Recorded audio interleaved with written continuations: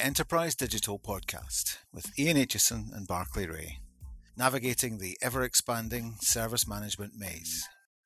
This week's guest on the Enterprise Digital Podcast is Mark Temple from Glasgow University, where he's the Service Delivery Manager for Enterprise Service Management and has led a large project to implement ESM across the organisation.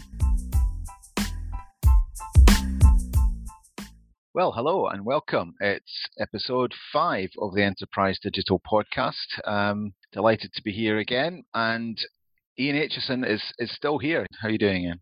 I'm still here, Barclay. Hello, greetings. Great to be once again recording the Enterprise Digital Podcast. In a minute, we'll introduce our guest. We have a guest today. We launched last week. We've had lots of good feedback. We're now on every platform known to the human race. You can hear us everywhere in the world, and we've also got a fantastic amount of feedback in terms of guests lined up over the next years, really, I suppose, if you roll it out. So, Ian, let's just start off with what's been happening in your world in the last few days, and what's been titillating you. And let's start with something light-hearted but kind of coincidental this week. I don't know if people noticed, there was a little thing making the rounds on social media. An organisation called reviews.org has offered $2,400, so what's that, £1,800, something like that, for individuals to spend 24 hours without screens. So digital detox, they call it. No screens, 24 hours. And at first, I saw that. It appeared in my LinkedIn feed and I kind of chuckled. But then it really caught my eye because I did this. I did this about a month ago. And actually, I'm going to be publishing a little blog on this shortly. But I did the 24-hour, and at first I thought, this is nothing. Actually, it's different and surprisingly difficult these days to get up in the morning and go through a whole day, all the way through to going to bed, without seeing or touching some form of screen. It dominates our lives. Obviously, this podcast, we talk a lot about the relationship between people and technology. On a personal level, try spending a day without the technology. Well, I think it's one of those things where you say, oh yeah, I'm sure I could do that, be easy, but actually you'd be thinking, well, I'll just have a wee fly look down here and see what's come in. One thing I have noticed of late is that I actually enjoy more analog type experiences more than I thought I would have. You know, the unexpected pleasure of just getting a phone call from somebody or phoning, you know, and not having to set up a Zoom or a Teams and actually just talking to somebody on the phone or meeting them, you know, on my many dog walks in the park and actually, you know, socially distanced, of course, but just being able to have a conversation at a kind of human level. Becoming rarer, aren't they? These interactions at an analog level, because things like reading a book, I read a lot, but it's all on a Kindle. That's what I now do. So I found myself going back to paper books for the first time in a long time, which was only because of that little exercise. Anyway, we could go on for hours. I think it's fascinating. If anybody's interested, you could put yourself up for it. $2,400. Absolutely, why not? And you know, spend that money on, you know, a new phone or whatever, or a new PC. Quite a lot of M&A activity or sales activity. I think we had the final confirmation of the Avanti takeover of Sharewell, and also a new one that popped out, which was the acquisition of Axia Systems by a company called IFS, who I think are a field service management organisation, software and services. Axios I obviously know well. I worked there for several years, know the company and the people, and I think probably it's, you know, they're a really well run organisation, but they have tended to be, you know, just themselves and actually tying up with another organisation, looking at their go-to-market and so on. I'm sure will be interesting. Wish them well with all of that. Certainly, both of those things play to the ESM discussion and agenda that we're going to talk about. I think there's also been the ITSMF International Conference this week. I wasn't involved in that, but I believe had quite good attendance and so on. Let's move on to introduce our guest for today. He's somebody that we know well, and I'm sure the community knows well, but is a real life practitioner of enterprise service management. Mark Temple. Hello, Mark. How are you? Very well, thanks, Barclay. Yourself? Oh, terrible. Good. But we both Ian and I have engaged with you over the last few years, and particularly in your enterprise service management journey with tool implementations and workshops and various things like that. So we're going to talk about that in detail. Before we do, how did you end up doing this? What got you into IT and service management in the first place? And just as a kind of cautionary tale for anybody else that wants to. Well, I've started out life as a motor mechanic, so yeah, it's been a bit of a journey over the years. So like many people, my career path has done a 180 at some point, and all downhill from there. Did you just go to the wrong class one day, or what, Ian?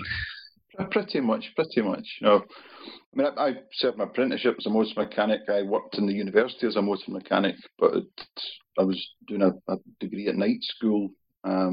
Eventually graduated from that and got a part-time shift into IT. I was working 2 days a week, still with my overalls on in the garage, and 3 days a week and to go and wash my face and clean behind my ears and smarten myself up. And I've worked through desk side support into managing service desk training and a bit of the back end of the systems.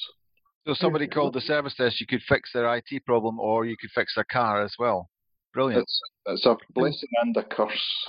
And Mark, was that a deliberate move to IT? I mean, did you say, this is what I want to do, I want to change my career trajectory? Or is it something that just kind of happened and you looked around and said, wow, I'm here? How did that happen? Yeah, it was. My degree is HR, is human resource management and IT. So it wasn't even the major wasn't on the IT side of it. So it has been a bit of a coincidence, happenstance that I've ended up here. But no going back now. Yeah, you've done it now. Thank you for that. It's our guest, Mark Temple from Glasgow University, and we'll be talking about the enterprise service management journey.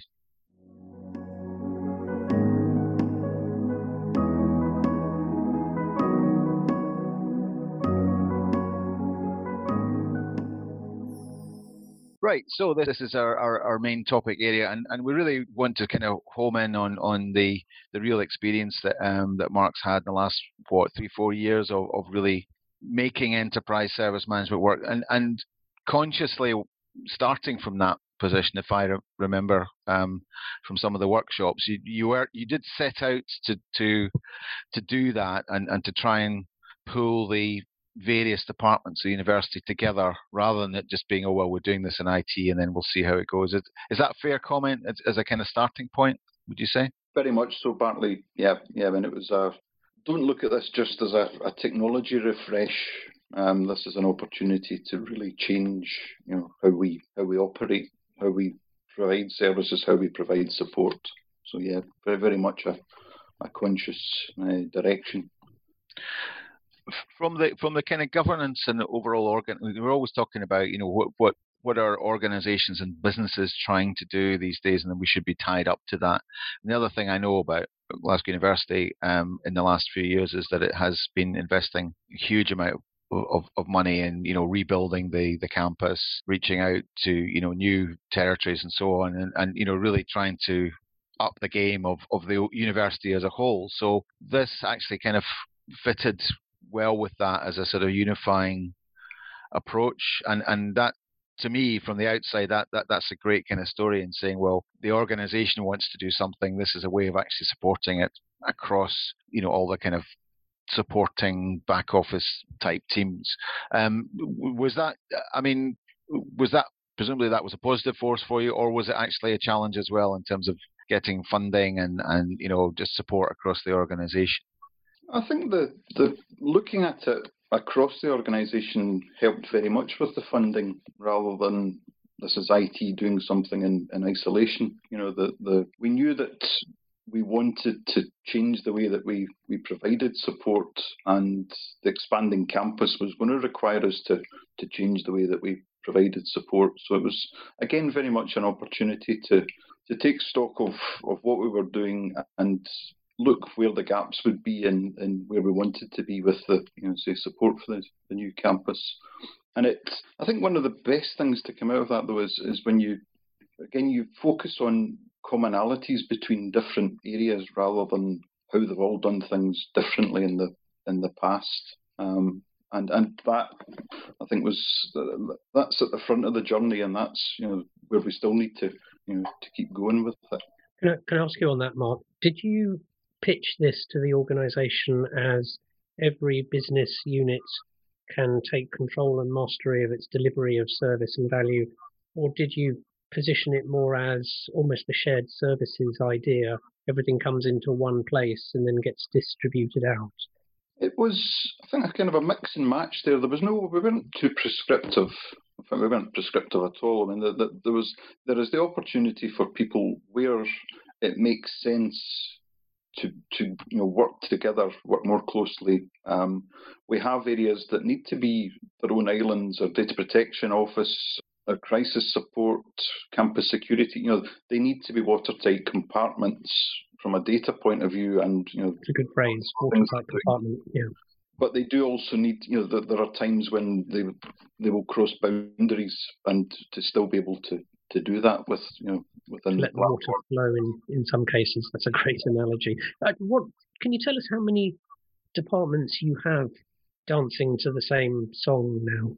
Well, there are just over 300 teams. So now that's across our residences, campus security, HR, finance, IT, student support. I could go on and on and on. It's multifaceted across all the functions. Yeah. And did you start with a subset at the beginning? Did you say, okay, we're going to get together with these guys and these guys and these guys, and we'll be phase one of this new way of working? Or was it more a case of, hey, everybody, we're all taking this step at the same time?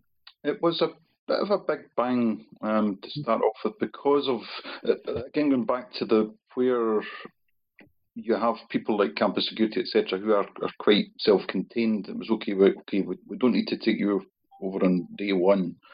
But there's a lot of linkage between the IT service desk, the library customer services, the student support inquiry team.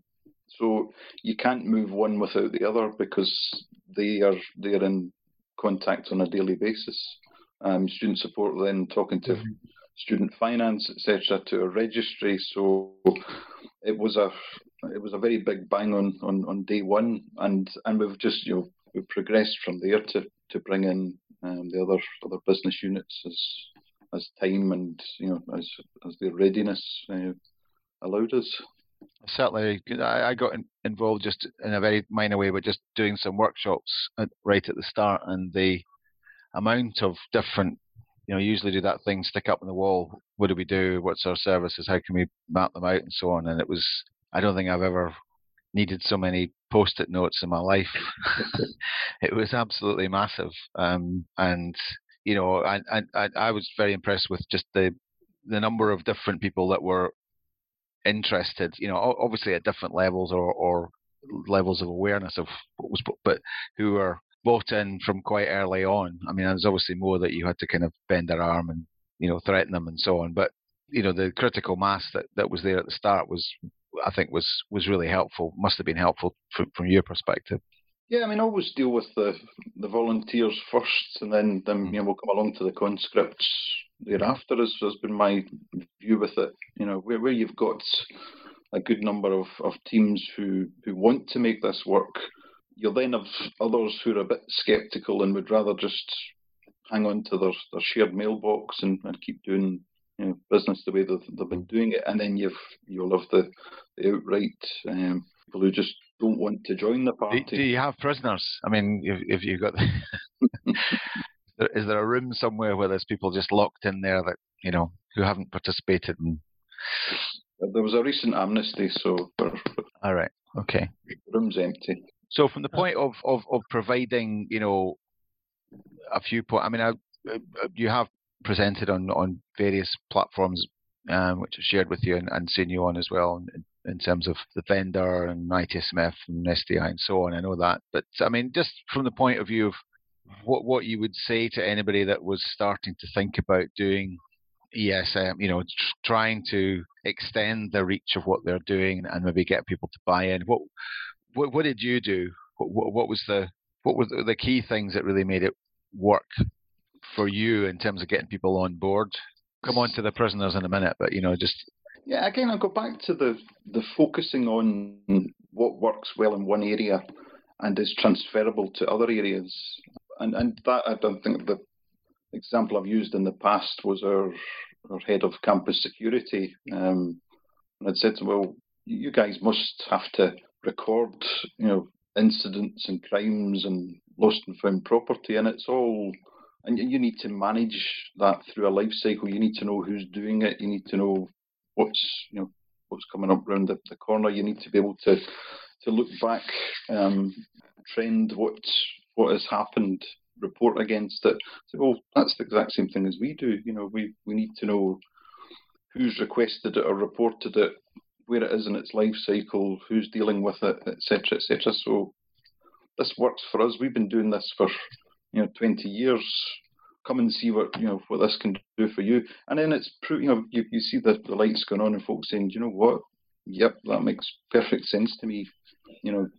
Dashboards, I think, are the we have switched off every single live report within the system, or emailed report within the system, and we work with dashboards that people can set timelines against, and they just have live reporting against it. So, and then the fact everyone's, as Ian would say, everyone's got a screen attached to them all of the time. They're at a meeting, they need to know something, they've got that information right there in front of them. Yeah, and that's really interesting. You talk about dashboards and reporting. In an earlier episode, Barclay, you and we talked about a common measurement model across an organisation, whether there is a set of useful base metrics that can apply almost to any business function. Do you see that? Are there certain things that are relevant that every part of the organisation is measuring that they were not able to measure before? We looked at the support model between our IT service desk, library, customer services, student support, inquiry team. So they have agreed, and this is slightly off tangent, but they did a lot of signposting. Sorry, we don't know the answer to that question. You need to go see those people up the hill. No, we don't know the answer to that. You need to go and see the people in the next building. They agreed to train to a baseline in each other's work. So there would be less signposting, and that obviously brings in the use of you're dead in the water without a common knowledge base. You can't do it without it. So they're all, they were getting on the bus with that we will attempt to answer something. We will, if at worst case scenario, we're using the same system as the people up the road. So if we need to refer you on, we can at least log that and capture what we need to. And that includes presumably self-service for every function as well. Is that right? So every business unit or function or department has some form of presence in your self-service interfaces, so that the rest of the university can find them and get service from them in some way. Yes. Yep. Okay. Good. So this is that thing we were talking about, Barclay, about the core of starting ESM, and I've got this kind of belief, you mentioned it already, Mark, knowledge, self-service, these things may not necessarily always come first within an IT operation, but I think they're much more important when you go into a wider ESM view. I think you need knowledge, you need self-service right from the sort of primary building blocks to make it work. Do you see that? Do you think that's right? Yeah, I mean, we would be nowhere without it. And again, that was part of the ethos, if I can call it that the university is a massive organisation, a big machine. Our website has somewhere in the region of 60,000 pages. People need to know who provides a service to consume that service or report something about it. So bring all that together in one portal so the end user doesn't know. Why should a student need to know that registry is under student service, which is under university services sort of idea? They know what they want to do, or what they've got a problem with, but they shouldn't need to know how the business is structured. So this is the real kind of emancipation, realization of the student experience properly being addressed from outside in. Yeah, actually looking at it and say, well, we know that they know what they want to do, and we're not going to try and inflict our incredibly Hogwarts type view of how that works behind the scenes on them. Let's make it easier. Is that? Yep. I mean, is there an understanding of that in within the university and maybe at the higher levels that actually the student experience has been delivered or supported through this? Yes. Yeah. I mean, the ESM project was supported from from the highest level within the university, and that was always it was part of the deliverable for it, that it would make the improvements and that people wouldn't have to know, say who provided the service, how the university was structured, etc. It's a really big point. I just want to turn it around the other way for a second. Do you think you would be able to do? I mean, you obviously wouldn't be able to do as much as you have without that executive support and drive. But I mean, do you think you would have got stuck at the first hurdle if you hadn't? I mean, because the message there is it needs to be considered from the top down. It needs to be considered as a long-term strategy and then laid out. And it's still difficult, but actually you can do it. And with the executive support leadership, great. How much has that really helped you to get it done? From a personal level, it puts a lot more pressure on the person responsible for it, i.e., me, because you're under scrutiny at the highest level. So you never want to go to any unit that isn't really up for joining the party and say, well, the folk at the top say you need to do it. So it's helpful, but at the same time, it's let's say a chip you don't want to cash in at times. You want this to be seen for the value that it's delivering, rather than that it's being inflicted on anyone, or the party line says you need to do this. So that's quite a big ask. And obviously, if the university was a bank, there would be very strict. We do it this way. We do it one way.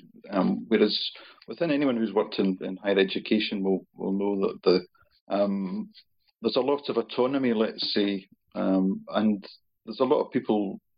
If they don't want to join your party, there's no, they aren't forced to join your party. So that variety of different types of cats to be herded, not just herding. Yeah, many of them. Every flavour, colour of fur or whatever. Yes, we have them. So yeah, it's very important to have the support and to be able to rely on the support, but at the same time, and the financial backing doesn't come without that support. But you need to make it work. What's in it for me, for the people providing the services or the people consuming the services. Can I just ask one quick question to go back, just to clarify what you said a few minutes ago, which I thought was really, when you said you got a lot of the departments to train across a minimum level of knowledge for other teams. That's really, really big. Can you just clarify that again? Just exactly what happened there. Yeah, so it's what we call it the baseline, but the initiative is what we call reach out. So a brand to it, and I won't take credit for dreaming that part of it up. But it was looking at this the signposting that we did so much, and the fact that we needed to become closer as service providers, rather than and even the beauty of this, we're even in different directorates, but we we all come together under a common structure. So yeah, the sensible thing there was look at the top 5, 10, 15, 20 things that people come and ask for, and just the knowledge base gives you a grounding in that, and we mystery shop against each other to send students round to the IT help desk and ask them about something student support related, and that has reinforced that the message, the staff are doing it. They're not sort of, we're not making this boast that it happens, and in reality it doesn't. So yeah. I have maybe a couple of, I know we're running tight on time now, but I got just a couple I wanted to throw in, Mark. Hot tips. Somebody else starting your journey at an earlier stage in that journey, if you could give them any wise tips, what do you think would be the best advice or hints you could give? I think I still go back to you focus on the areas that are willing to make this work, and where there is a lot of connectivity. I suppose you could just as easily look at it in the opposite way around and focus on people who have no linkage whatsoever, get all of them working, and then start sort of joining the dots between them. But in our case, we didn't have the luxury of that, so it was focus on the areas, where people work together, where there's there's connection across the organisation, and they're a good fit. I mean, some of that comes down to the technology you may be using. Others, the processes are going to take a lot longer to bring to fruition. So it's just, you're not going to get the payback as early as you would like to be able to then demonstrate to other areas. Yeah. So find your successes, target your easier successes. With many projects, right? I mean, it's a fairly common model. Don't build yourself a massive mountain to climb. Build yourself a small mountain so you can show success relatively early on, because that gives you the investment minds and hearts for your slightly bigger next mountain. I also think that Mark's maybe playing down his part in that a little bit, because one thing that struck me when I was briefly involved with workshops was that Mark had already done a huge amount of work in terms of bringing people together and getting them interested and on board. I don't know whether you'd be using a stick or coercion or bribery or whatever it was, but I mean it was very positive. So the power of good relationship management and getting people involved and on board, huge, because it was an open door to be pushed through a lot of the stuff that we did, and from my experience is not always simple. You can be grinding away on the first morning thinking we're never going to get anywhere with this, which was not my experience. So I mean, I think as a sort of focal point, you certainly have done a lot to make it work by bringing people together. That's certainly my observation. That's good. You might disagree, Mark. You might think no, it's nothing to do with you at all. No, I mean, it's been my job for a long time to bring people together, and this was a great opportunity to do that. I mean, just return to your question, Ian. One of the things I did say to every unit was that focus on the top 5, 10, 15, 20 things that people ask you about, that people ask you for, or that people report as not working. So what people ask you about, that's straight away we've got great knowledge articles that could be written there. What are people reporting is not working? We've got our view of incident, and then what are people asking you for? And we've got our catalogue building up on our service requests. So that I think is a good starting place for anyone. And it's again reinforcing on the knowledge side of things. Well, you spend 10 minutes writing this knowledge article, 1,000 people read it. They're getting the answer when they need it, rather than having to phone you up, etc. Yeah. So it just makes so much sense. But just finally, Mark, just one, I mean, what would be the kind of, if this was going to an external organisation, the press, or your chancellor was going to stand up and say, this is what we've got out of doing it, what's the kind of value that's come from this so far really at the kind of organisational level, would you say? Yeah, from the customer point of view, as we've already said, don't make me think. I don't need to know how your place is structured to be able to get the answer or request what I want or do what I get the outcome that I need. From a service provision point of view, it has brought areas, disparate areas together.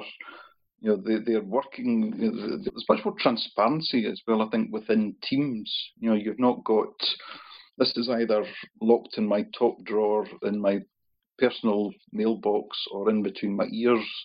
All of my team know what's happening. We can share across teams. So I think there's a much, how to put it, a collegiate atmosphere or environment has been created by doing this.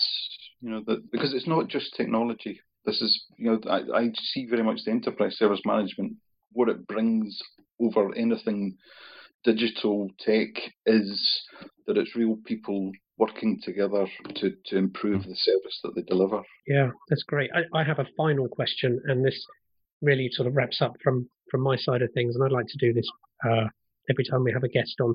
We have millions of listeners all over the world, he says, exaggerating wildly. They all work often very tough jobs. It gets to the end of the week.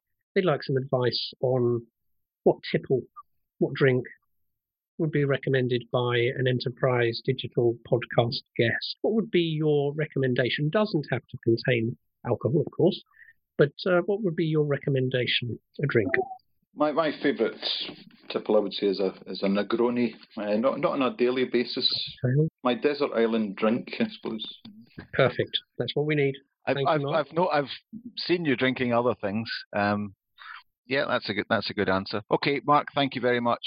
Some brilliant stuff there. It's a really good insight into making it work, and some really nice little bits of learning for everybody else there. Thank you. Thanks for having me, as they say.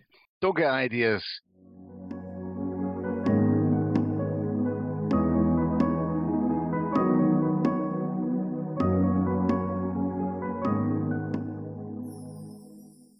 Right, well, we know what they drink in Glasgow. Actually, from my experience, it was usually something a lot less refined than that, but we'll leave that one there. Great stuff from Mark today, and looking forward. Our next guest is interesting. We're talking about knowledge management. Our next guest is April Allen, the knowledge bird. I'd say the sage of the industry about knowledge management, so it's a perfect segue. Looking forward to that, Ian. Yeah, absolutely. This might have been the Scottish episode with you two and your don't mention accents, it. But don't mention the Scottish episode. So I'm looking forward to a bit of Antipodean input from April next week. That'll be great. Yeah, April's great. She also was co-author on the CDS book, recently ITIL 4 book, and she writes some brilliant stuff. Really nice, clear, simple writing, really gets to the point, and she's got a very good sense of what knowledge management is and what it can or could be, not just at the IT level but the organisational level. So thank you very much for listening. Thank you to Mark for joining. We hope to see you again sometime soon, maybe with an update saying how it's even got better, or maybe how it's all falling around your ears. I hope not, but hopefully in due course we'll have a further update, maybe on the value or further value that's been achieved. So thank you for that. This was great. Thanks, Mark. Bye, everybody. Bye.